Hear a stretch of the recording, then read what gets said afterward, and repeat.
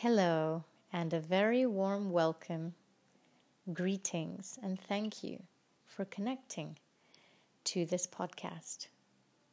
I'd like to introduce myself to you to begin with. My name is Ambika Joyce. I'm a singer, songwriter, and vocal coach. Originally born in Bangalore, South India, and I've grown up in London, which is where I am right now. On today's podcast, I'd like to share with you a very, very dear poem to my heart. It's a poem I wrote on New Year's Day 2005. During this time, I was going through quite a deep and meaningful spiritual path. I thought I was ready for half the things I was curious about. It's taken me all these years to realize just how far I have to go. But at the beginning, at the advent of my journey into this curiosity, I wrote a poem called Holy Discoveries.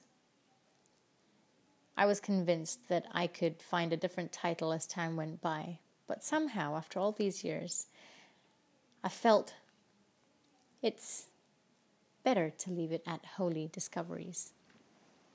So I'd like to recite this poem to you today.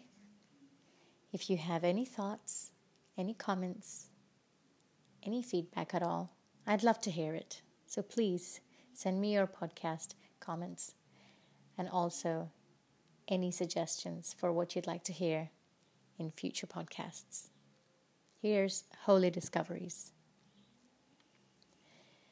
Many beauties God has created, but less that have been worshipped. Nature is beautiful, yet has its works to be adored.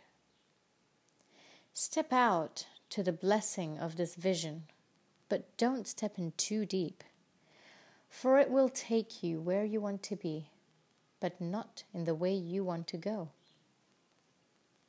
Many a time, we'll all like that joyous ride, but let God take His time. For if we rush our journey, we may land at our destination in devastation. A flower though it may seem, the fragrance, the color, the sensitivity, thorns though many don't see, that which protects its own beauty. A mountain with sweet springs and a snowy cap, that which is surfaced with ice, to slip away from the glorious feature. The soft yet sharp touch of air, a fresh divine flow of its breeze, swishes through a vast of unknown, leaving us to experience the holy discoveries.